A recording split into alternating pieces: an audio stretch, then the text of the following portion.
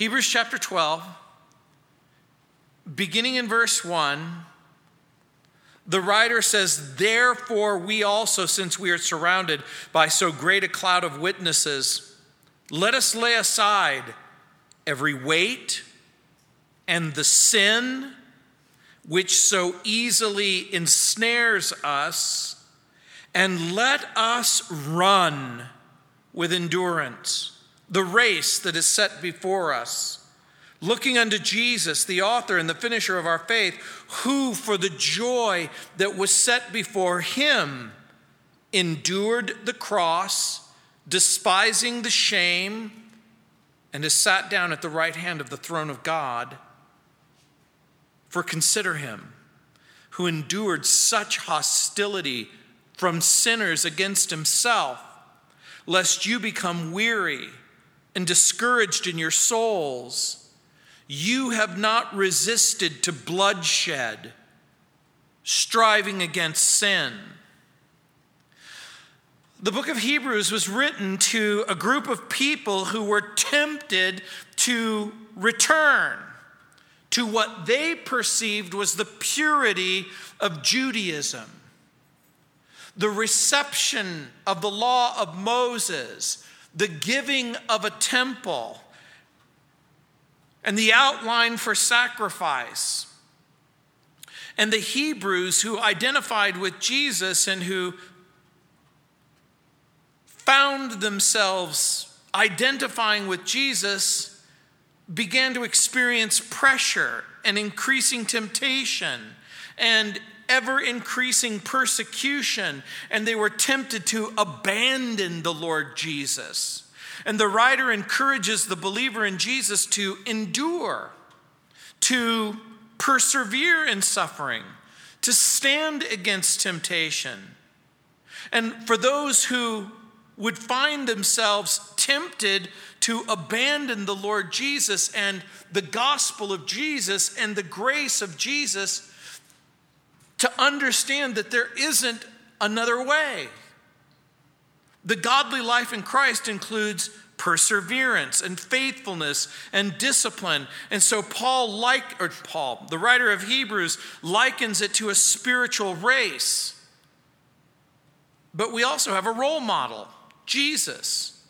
We suffer, but our suffering cannot even for a moment's notice be compared to the suffering of Jesus. We're in a race, and our finish line is heaven. We're in a race for abundant life.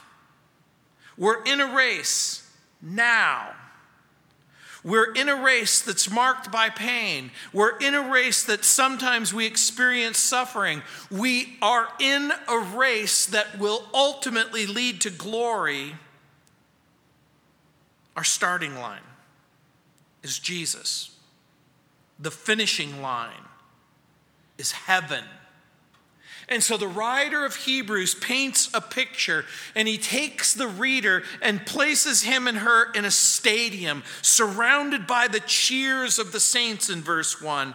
But he's quick to remind us that there's a struggle, and he asks us to abandon everything that would cause us or hinder us or limit us in running the race at the end of verse 1. The writer includes a strategy for that race in verses 2 and 3. We want to win. Our incentive is to win because we are in Christ.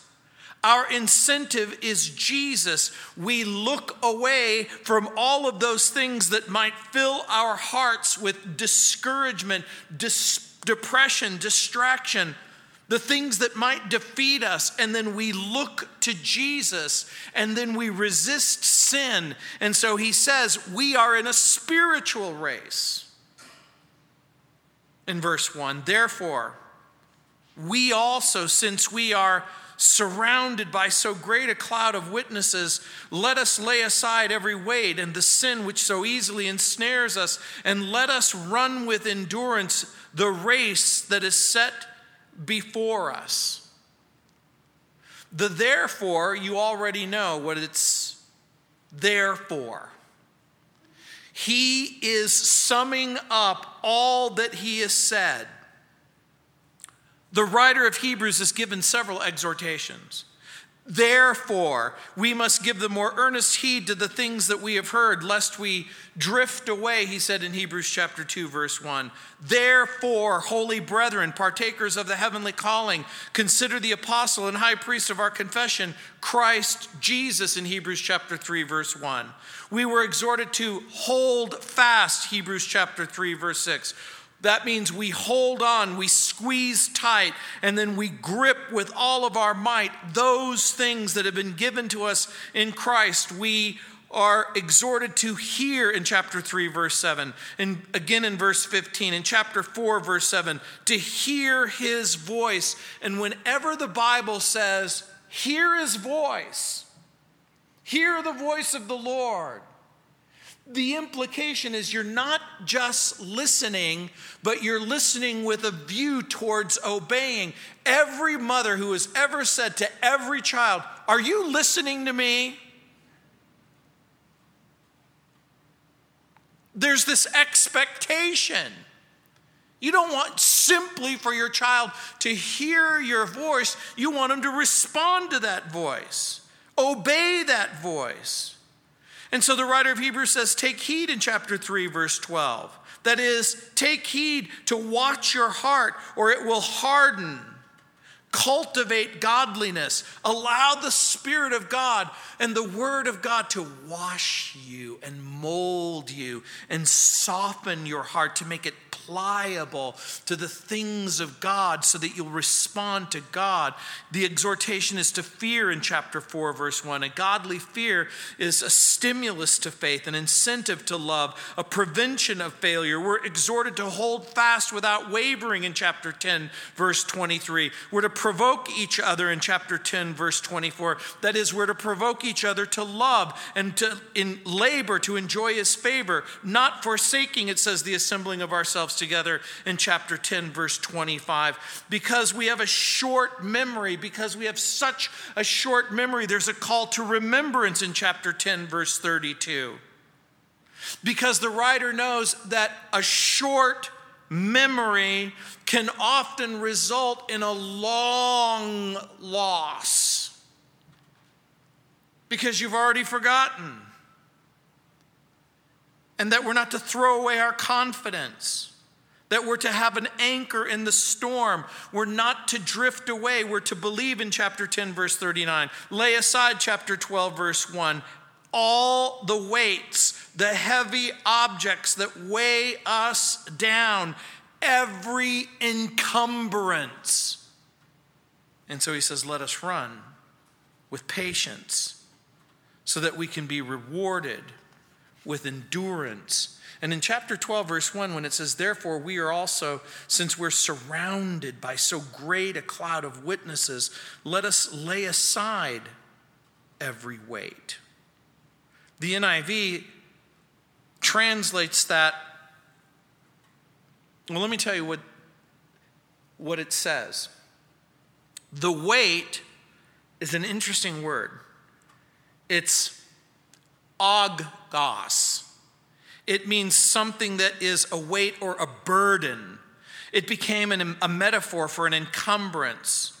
And so the NIV spells it out by saying, everything that hinders.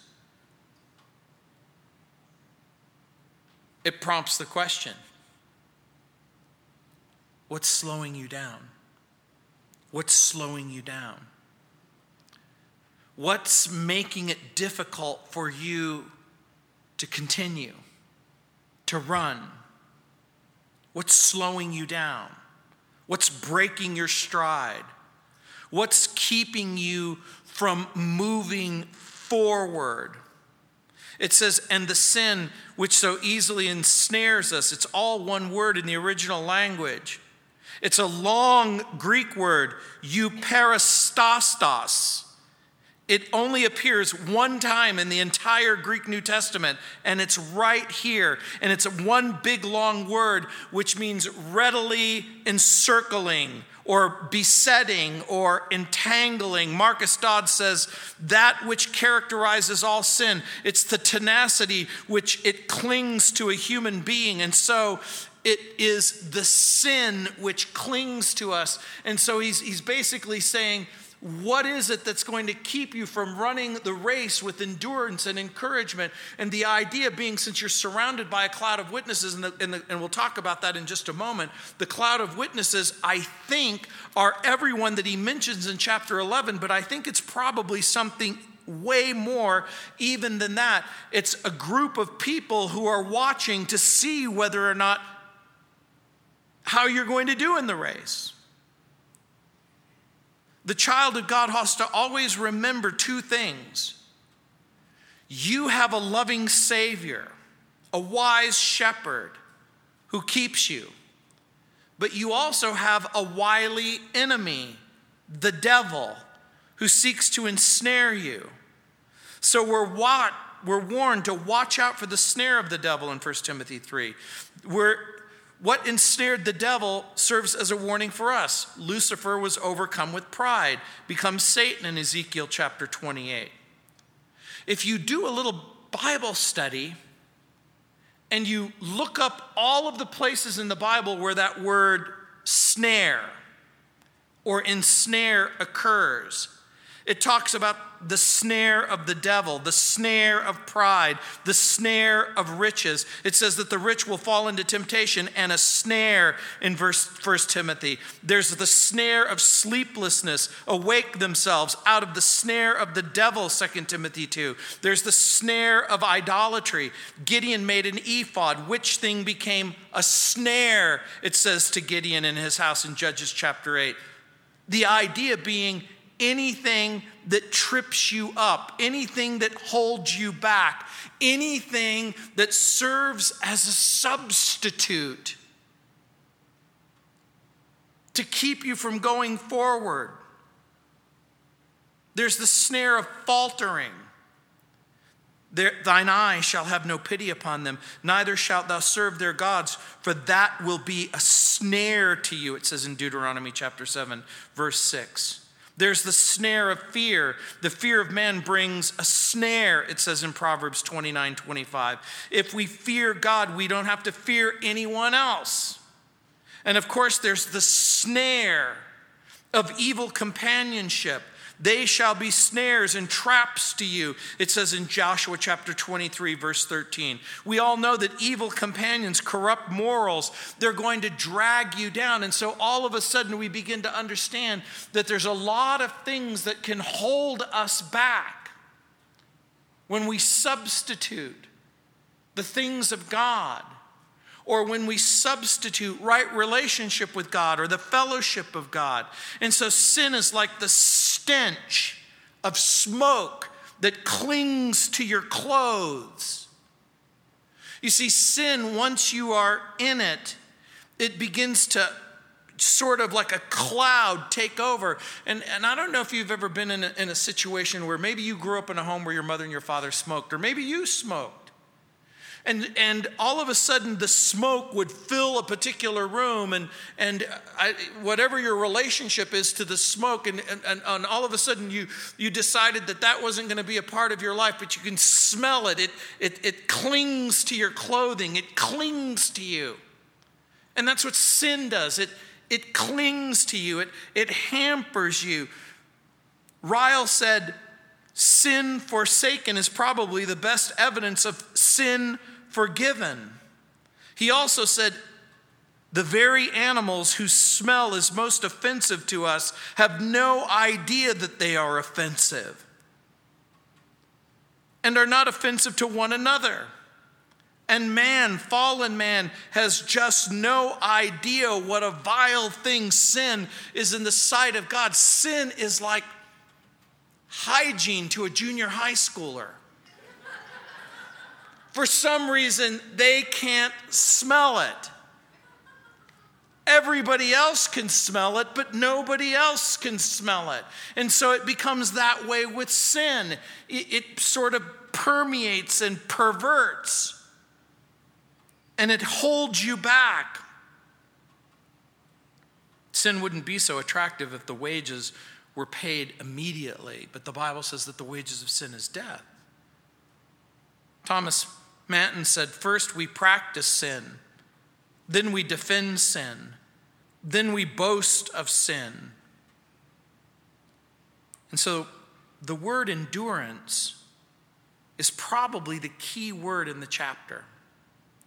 Therefore, we also, since we're surrounded by so great a cloud of witnesses, let us lay aside every weight and the sin which so easily ensnares us, and let us run with endurance in verse 1. He who endured in verse 2. We see it again in verse 3. For consider him who endured such hostility. You're going to see it again in verse 7. If you endure chastening. Again in verse 20. For they could not endure what was commanded. The reason why this reoccurring word appears in this reoccurring chapter is because of the exhortation that is given. Remember, people were looking to give up. Remember, he's talking to a group of people who are saying, I can't hold on and I want to let go. And the writer of Hebrews is saying, hold on. Don't let go. By the way, the word endurance is that very familiar word, hupomone. I know, remember what I tell you? The way you remember that is it sounds like Italian spumone. But it's not spumone, it's hupomone. And it means to bear under pressure. It means to staying. It means to bear under pressure or trial or to continue. It carries with it the idea of keep on keeping on. The metaphor of the race seems to include this idea that you're getting ready to run and you're going to run a very far distance. And if you're a long distance runner, then you're going to be able to relate to that. If you're not a long distance runner, the way I would encourage you to think about it is think of a lot of short races, all in a row, then it becomes a long race. The cloud of witnesses can function either as the crowd watching the race, but again, I think that these specific witnesses seem to include the faithful of chapter 11 who've already run the race and can testify that God is real. And remember what we already learned in chapter 11, that these people believed God. They believed the promise of God. They believed that there was going to be a Messiah. They believed that there was going to be a promised land. These are the ones who have already run the race. They can testify that what God says is true and that God is faithful. And again, we might think of these as the faithful heroes of the past who are watching those who are running in the present. They're watching for the same honors. And the picture becomes almost like a picture of, if you've ever watched the Olympic Games, imagine you're watching the Olympic Games with an Olympian.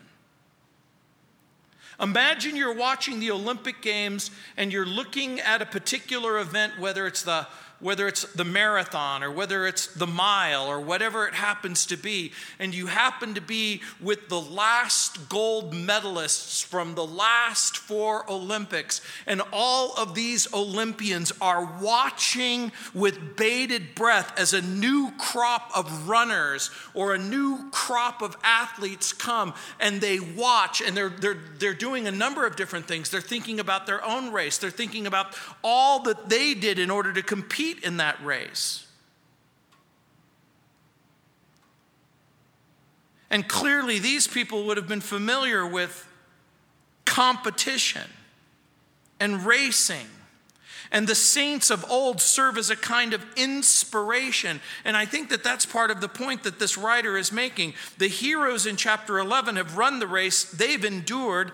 The participants are now spectators. And the witnesses that they're witnessing are the people who are running at this very moment. And then they're keenly interested in on how well you're going to do. And you probably don't think of yourself that way. For you, it's kind of creepy to think that Abel or Enoch or Noah or Abraham or Isaac or Jacob or Moses is watching from heaven going, okay, All right, let's see how he's going to do. Let's see what she's going to do. Let's see what he's going to do. Because we don't think of it that way. We don't think of the saints watching us and to see how we're going to do. We think of our grandmother washing us in the shower, and we're thinking, this is creepy. So theologically, are dead people watching us in this life? Probably not. But in a very real sense, we have access to the past, and we've watched the race that they've run. And I'm going to suggest to you that there will come a time when your story will be every bit as known as everybody else's story. You'll go to heaven, and people will say, tell me about the race. Tell me about how you ran. These saints stood fast in times of trial and testing and temptation and opposition. Did they give in to the temptation? By the way, anyone who's familiar with the Old Testament writings and the Old Testament heroes who are mentioned in chapter 11, did they live a perfect life? No. Did they fall from time to time? But did they fall all the time and forever? That's the right answer. Never for long, and certainly not forever. They may have experienced sin for a season, but it wasn't sin as a lifestyle. It wasn't sin as a way of life. Pain, yes. Suffering, yes. Temptation, yes. Failure, yes. But they endured in faith. These Christians were going through a time of testing. That's what we saw in chapter 10, verse 32. These Christians were tempted to give up. That's what we see in verse 3. No one had yet been called to die for Christ. That's what we see in verse 4. There's pain, there's suffering, there's difficulty. And so the writer is going to give them 3 encouragements that are going to keep them going and growing. He's going to give them the example of Jesus in verses 2 and 4. He's going to give them the assurance of God's love in verses 5 through 13. And then he's going to show the power of God's grace in verses 14 through 29. And so the whole chapter is going to explode. And so he says we have a spiritual model. Look what it says in verses 2 and 3. Looking unto Jesus, the author and the finisher of our faith, who for the joy that was set before him endures the cross, despising the shame, and has sat down at the right hand of the throne of God. The writer sees Jesus as the author of our faith. Who created Christianity? Jesus. Can you have Christianity without Christ? Can you have Buddhism without Buddha? Actually, yeah. Can you have Hinduism without Krishna? Are there lots of religions that the religion isn't really dependent on the founder of the religion? There are some. Jesus is the author of our faith. And since he's the author of our faith, he's worthy of imitation and inspiration. And so when he says looking unto Jesus, the Lord Jesus is the supreme example of what it means to run the race. Remember what we've already learned in chapter 11. He's talked about Abel and Enoch and Noah. He's talked about Isaac and Jacob and Joseph and Moses. He's talked about Joshua and Israel. He's talked about Rahab. He's talked about the prophets. But now when we come to chapter 12, is there a greater example? Is there a better example than Jesus himself? He's the supreme example. And the word, that expression, looking unto Jesus, it can mean a couple of things. It can mean that you fix your eyes on him. But I'm going to suggest to you that it isn't just the physical vision that you have with your eyeballs in your head. It's a spiritual vision, but it's also a mental capacity. That you fix your eyes on Jesus and you fix your mind on Jesus. Why? Why would he ask you to do that? Why would he say, look at Jesus, fix your eyes on him? Fix your mind on him. Why would he do that? I'm going to suggest to you, first and foremost, the reason why he would ask you to do that is I want you to think of the obvious. Jesus has already run the race. Jesus knows exactly how to run the race. He's the author of the faith. He's perfected and completed the race. He's the perfect picture of obedience to his Father, perfect dependence on the Father, perfect righteousness towards the Father. Everything that you need to do, he's already done. We can say it almost euphemistically and almost tritely, superficially. You know, some people wear the little wristband that says, "What would Jesus do?" But they don't really think it through. They see WWJD and they go, "Does that stand for Who Wants Jack Daniels?" No, that's not what it's there to remind you of. And so the whole point becomes looking unto Jesus, the author and the finisher of our faith, who for the joy that was set before him. Just very quickly, we consider him, it says in verse 3. And I'm going to come back in just a moment, but the reason why I just skipped forward, we consider him, that is, we consider how he acted. We consider what he did. We consider what he does. Jesus is the finisher. The word in the original language is only found here in the Greek text. It comes from a verb which literally means to bring to an ultimate end or a final consummation. We look to Jesus, which means in part that in order to look at Jesus or look to Jesus, we have to look away from everything else.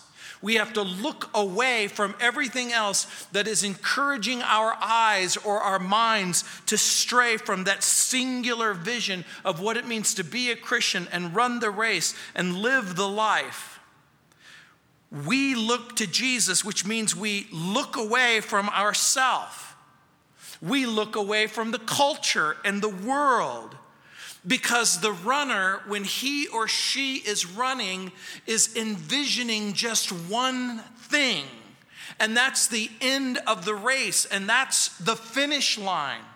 Have any of you ever ran and track? Maybe you were a short distance runner or a long distance runner. Some of you, yeah. Some of you ran. When I was in high school, I ran track. I ran the 100-yard dash and the 220, and I was a part of the 440 relay team. In the 440, I didn't think about the finish line because I was the first leg, and I had to think about the second person who was running in the race. But when I ran my own race, the thing that I thought about wasn't the person to the left of me or the right of me. I had to think about the finish line. Because that's why I was running that race, to come to that line. And so our eyes are fixed on Jesus. And by the way, that's the only way that you are going to be able to look away from a sinful world. Because everything is going to invite your attention. Satan is going to say, "Look." And the Holy Spirit's going to say, "Look away." But it isn't good enough that you just simply look away. You have to look to Jesus. But looking at Jesus means we look at what motivated Jesus. That's what the writer says in the next point. Looking at Jesus means we look at what motivated Jesus, who for the joy that was set before him endured the cross. And what is that joy? Take a guess. What do you think that joy might be? I think that there's a lot of good answers. I think that there's a lot of great possibilities. But I think that the most exciting possibility of what that joy might be is you. You are that joy. And what do I mean by that? We might put it another way. It's the glorious day of redemption. We could say the joy that was set before him. We could put it in generic terms and say it is that glorious day. It is the glorious day when sin is forgiven and sinners are forgiven and human beings are reconciled to God. The glorious day is the day of salvation. It's the day when we're united together. It's the day that when we're exalted with Christ. It's the day when sin disappears forever. This is the day when there's no more earth and there's no more heaven. This is the day when every saint in every dispensation are united forever in a constant praise of Jesus the King. It's the joy of redemption, and then it's all that redemption brings. I think it might just be that. I think it also just might be what I said in the beginning. That in the microcosm, it's you. He saw you. You were the joy that was set before him. You were his finish line. And he's your finish line. Do you understand what the writer of Hebrews is trying to tell us? Jesus suffered in order to obtain a future reward. Does it shock you that you might be his reward? Because it shouldn't shock you that he is your reward. And so the writer of Hebrews is trying to encourage you. He's trying to motivate you. He's trying to help you put your current circumstances in light of this incredible future. In one powerful and brief sentence, the writer tells us who our model is, Jesus. What he did, he dies on the cross, and why he did it for you, and where he is at this very moment in heaven. Paul will write about that in the book of Ephesians. When he pictures Jesus in the heavenlies, but then he pictures you there and he pictures me there, because in the book of Ephesians, he's going to talk about being in Christ. You are in Christ. You are in Christ. You are in Christ. And where is Christ? Christ is in heaven. And if you are in Christ and if he's in heaven, Paul connects the dots and he says, if you are in him and he is in heaven, then you are in heaven.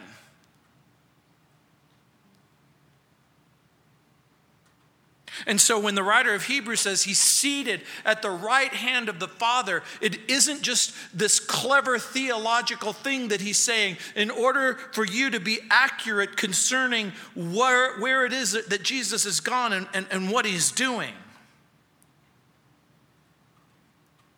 Jesus suffers in order to obtain a future reward, and Jesus is the supreme example of discipline. He's the supreme example of discipline. I want you to think about it maybe a little differently. Did Jesus play by God's rules?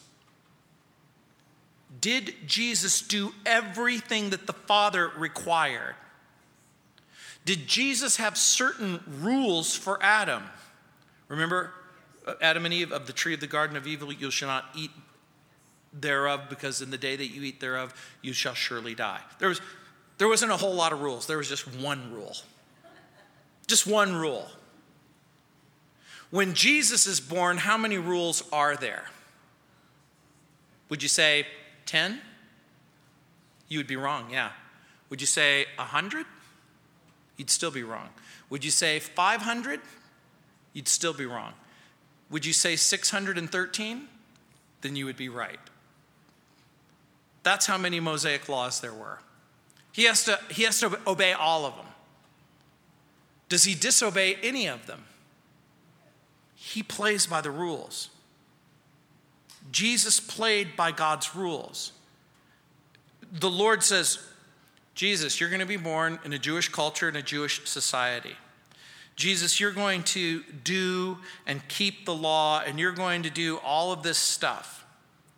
Jesus does exactly what his Father requires.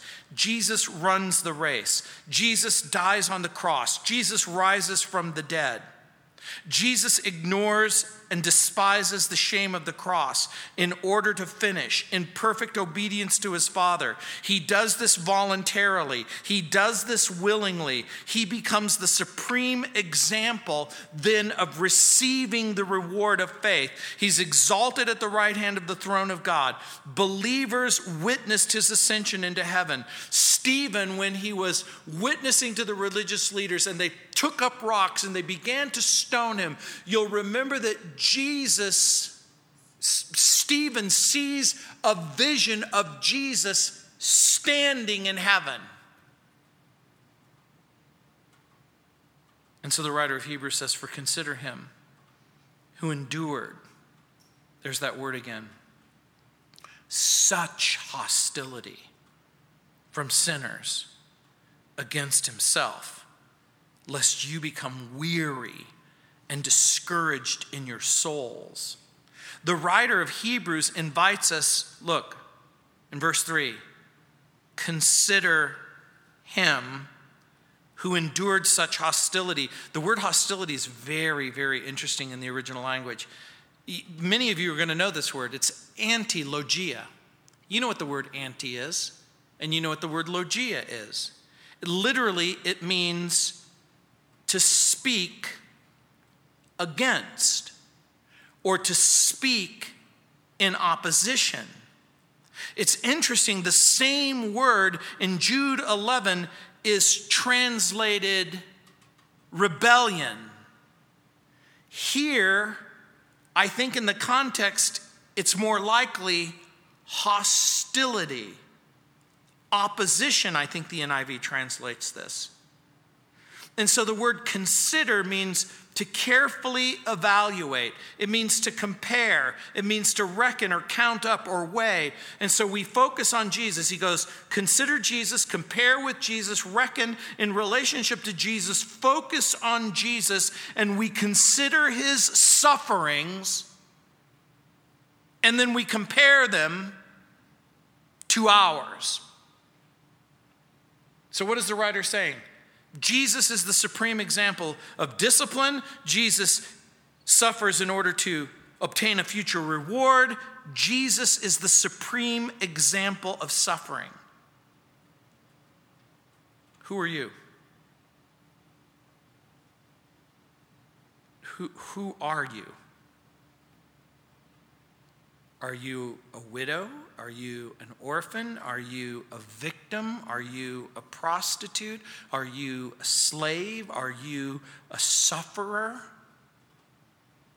Who are you? Let's do the comparison just for a moment.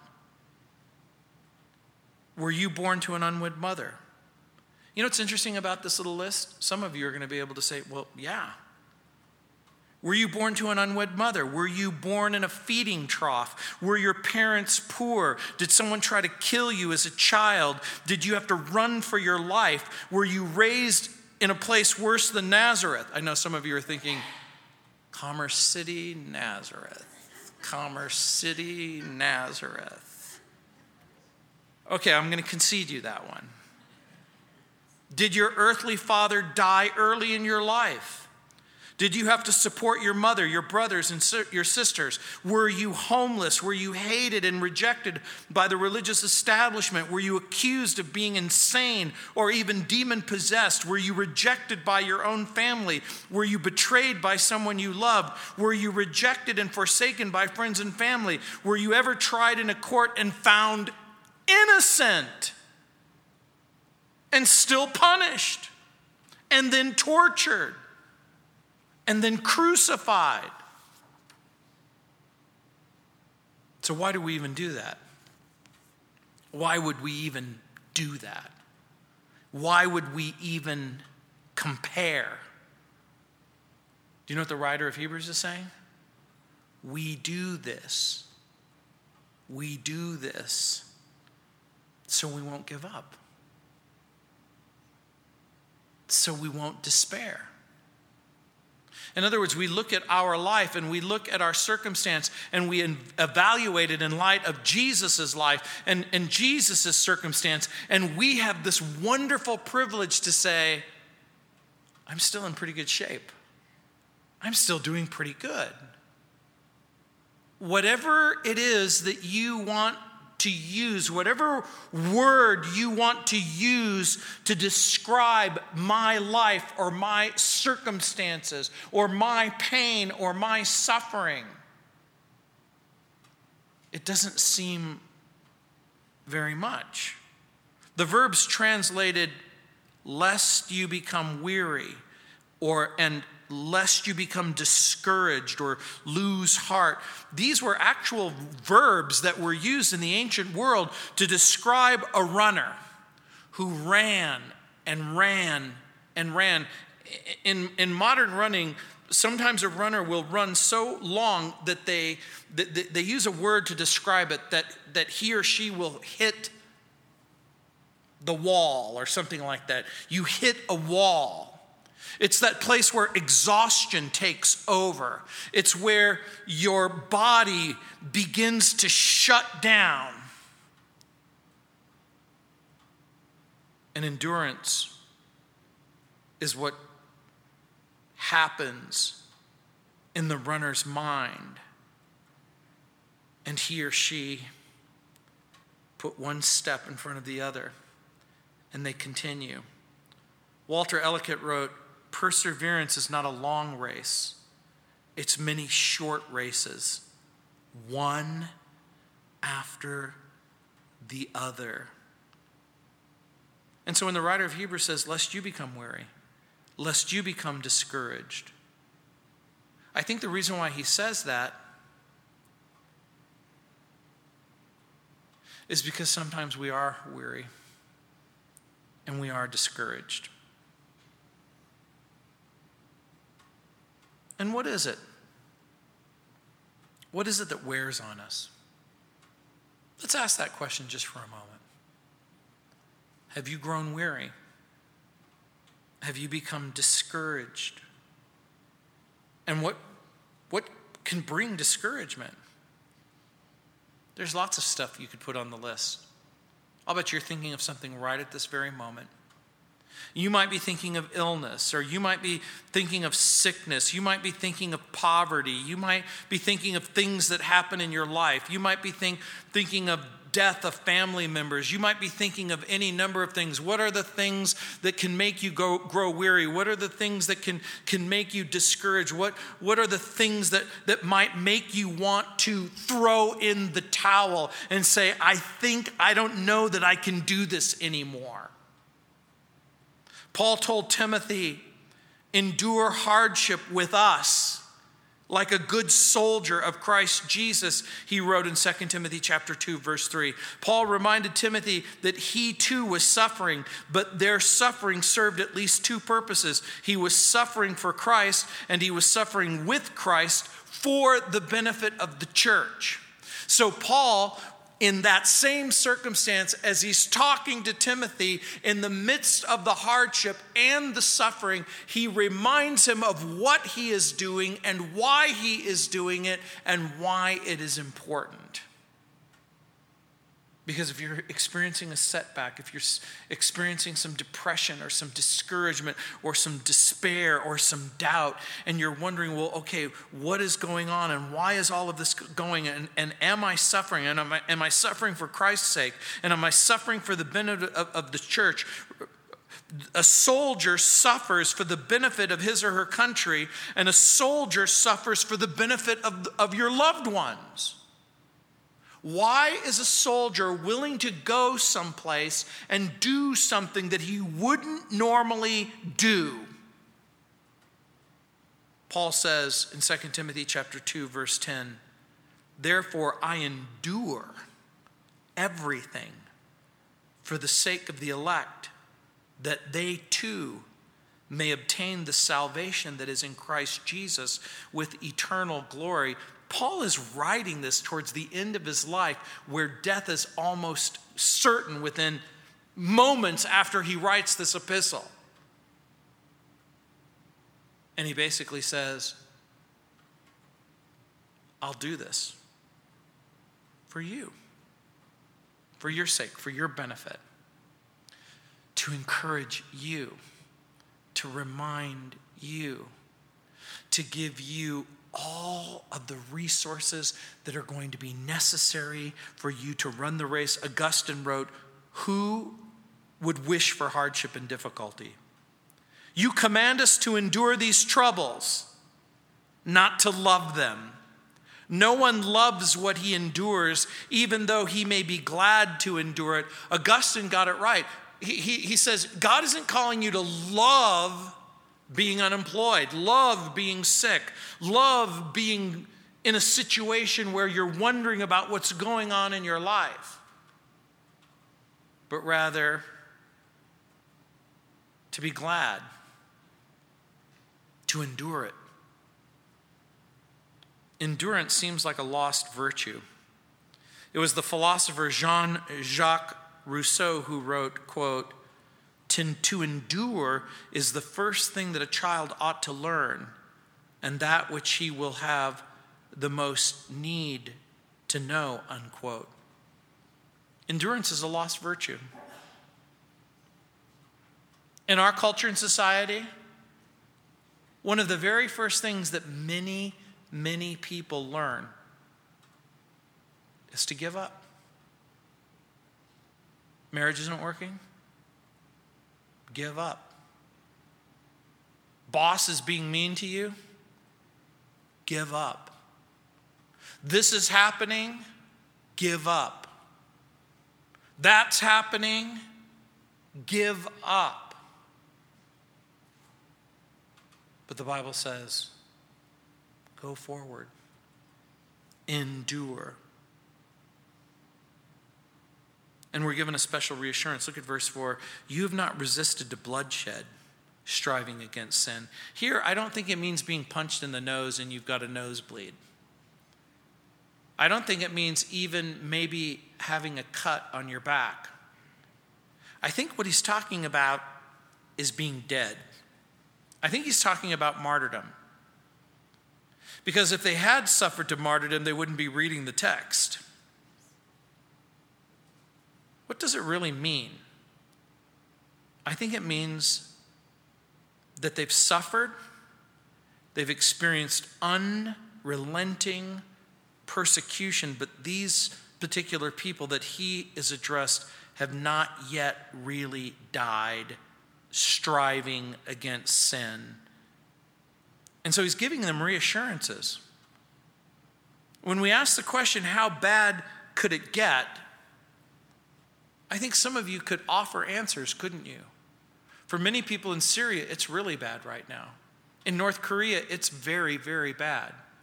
When people are getting their head chopped off in North Africa, that's bad. Christians all over the world are experiencing unrelenting persecution. The writer of Hebrews says, resist sin. We're to resist the besetting sin. We're to resist those things that trip us up, tear us down, smother us, entangle us. We're to resist. So I'm going to suggest to you, he's suggesting that there's not that you just simply resist sin generically, although I think that this is part of what's being said. I think that there's two sins that the writer has in mind, most certainly. The first is the besetting sin. It's the sin that you hold on to. It's the sin that always seems to trip you up. It's the sin that always kind of discourages you, that you don't seem to be able to get the victory over. He's talking about resisting that sin, but I think he's also talking about resisting the most difficult sin of all. And I think that what he's talking about is the temptation and then the sin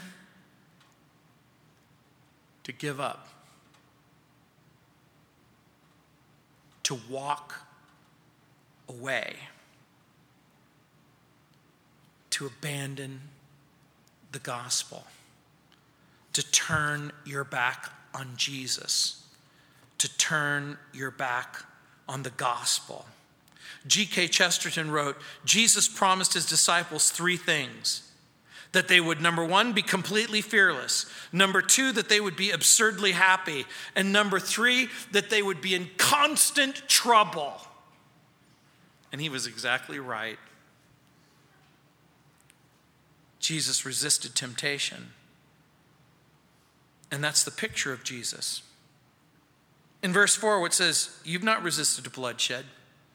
In the Garden of Gethsemane, Jesus resists temptation to give up. When he's faced with the temptations by Satan, when he is faced with Calvary's cross,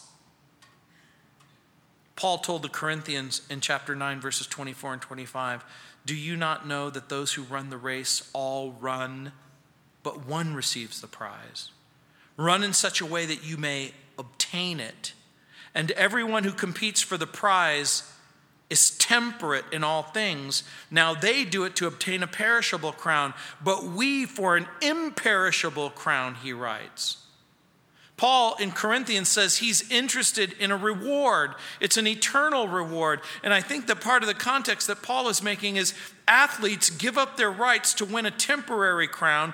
Christians lay aside privileges and Christians lay aside conveniences. But the privileges that we lay aside and the conveniences that we lay aside, it isn't to get something that's temporary. It's to get something that's eternal.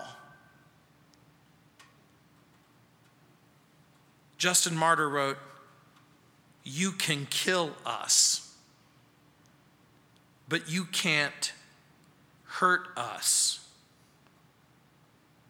The Bible says, submit to God, resist the devil, he will flee. But sin will sometimes disguise itself as something good. You know, sin, in order to be effective, it has to disguise itself as something good and then even connect itself to something that seems good. Sin is like a virus that will connect to the healthy tissue and then wind up killing that tissue. And so how do we resist sin? When it says in verse 4, you've not yet resisted to bloodshed. How do you resist? You know, before I became a Christian, the issue wasn't whether or not I was going to give in. The issue is, when am I going to give in? And do I have a reasonable expectation that I'm not going to be caught or arrested? We laugh, but that's the way the unbeliever thinks. But as a Christian, it's something entirely different. The way that we resist is we learn and we live God's word. Psalm 119, verse 11, John 15, 7. The way to resist sin isn't just simply to memorize the Bible, but it's to live the Bible. You'll remember that when Jesus resists Satan, what does he do? He resists him with the word of God. Someone has said the Bible will keep one from sinning, or sin will keep one from the Bible. So how do we resist sin? I'm going to suggest to you that we know the Bible, we live the Bible, but also there's the intercession of the Son of Man or the Son of God in Luke chapter 22, verse 32, and the ministry of the Holy Spirit in Zechariah chapter 4, John chapter 7. In other words, resisting sin includes knowing God's word, living God's word. It includes allowing Jesus to do the work of intercession as your high priest and the ministry of the Holy Spirit inside of you. V. Raymond Edmond would constantly say, it's always too soon to quit. And that's what the writer of Hebrews is doing as well. Don't give up. Don't quit. Running the race includes inspiration in verse 1, discipline in verse 1, the example of Jesus in verse 2. We keep our eyes and our minds on Jesus in verse 3.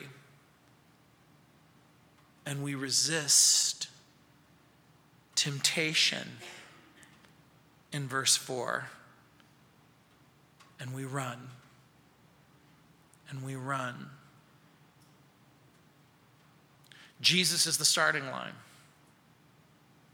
And in a very real sense, Jesus is the finish line. Let's pray. Heavenly Father, we again thank you for your love. Lord, we run our race. Lord, we know that you require perfection. But we also know that there's only one place where perfection can be found. And then that's in the life of Jesus, in the love of Jesus, in the heart of Jesus, in the ministry of Jesus, in the crucifixion of Jesus, and in the resurrection of Jesus.